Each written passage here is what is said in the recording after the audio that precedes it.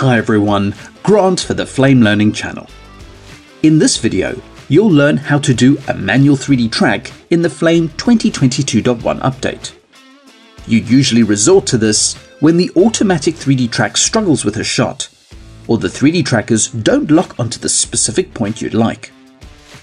So you'll cover how to set up the camera analysis for manual 3D tracking, manually place and track your points, create the scene tracker axis from camera analysis, and finally attach an object as part of your composite.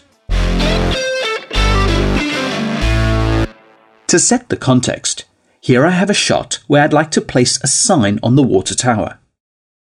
Now in action, I have already tried the usual camera analysis workflow. Looking at the camera analysis camera view, you can see how the 3D track has tracked most of the shot. However, the water tower was missed.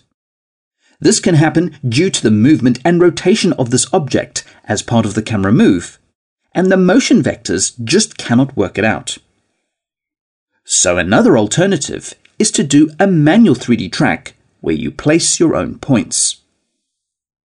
Now, since it is currently not possible to combine the automated 3D track with the manual 3D track, you need to delete this camera analysis and start again. Select the camera and add a new camera analysis. By default, the camera analysis uses the motion vectors map to perform the automated 3D track. However, to perform a manual 3D track, just delete the motion vectors map. When you look at the camera analysis controls, things still look the same. So you would still go through the process of setting up any camera information. But anything related to the automatic 3D track and machine learning can be ignored. To launch into the tracking tools, click the Analyze button. Now the golden rule for manual 3D tracking is that you need to have at least 9 trackers in the frame at any given time. This is the default setup for the tracking tools.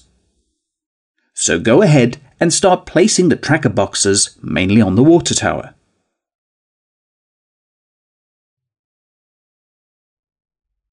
Please remember that if any of the trackers go off screen, you need to ensure that there are others to take their place to maintain the minimum of 9 trackers per frame. It is also possible to add as many trackers as you want. And you can even import trackers from other applications if they support the Flame Stabilizer file as an export.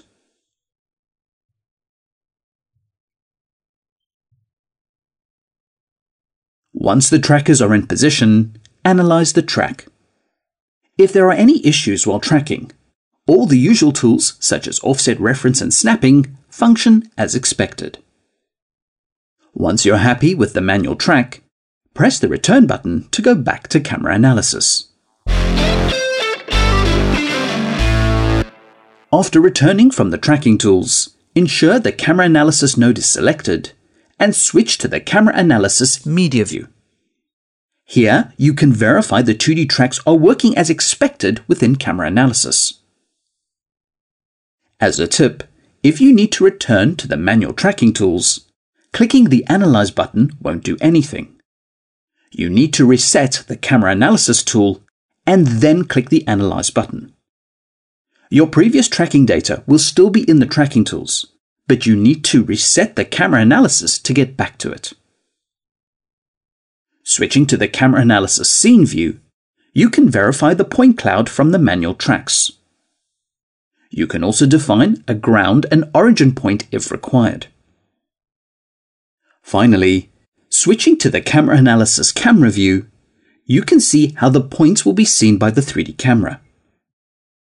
To create the scene tracker axis on the water tower, select the points in the frame and create the scene tracker axis in the Analyze menu. So now you're ready to attach any object to this axis in the 3D composite. So now that you have generated a scene tracker axis from camera analysis, you can switch to the result view and unhide the sign in the composite. The sign is already moving with the 3D composite, but you need to parent the scene tracker axis to it to place the sign at the correct place in 3D space. Next, select the axis of the sign and scale it to size. You may also want to reposition it in X and Y. So the track is locked, and it was integrated using manual 3D tracking. As a further example, here I have another batch flow graph where I have further integrated the sign into the shot with manual 3D tracking. The sign has a slight wrap around the water tower as an extended bicubic, and has been further refined using other nodes in batch.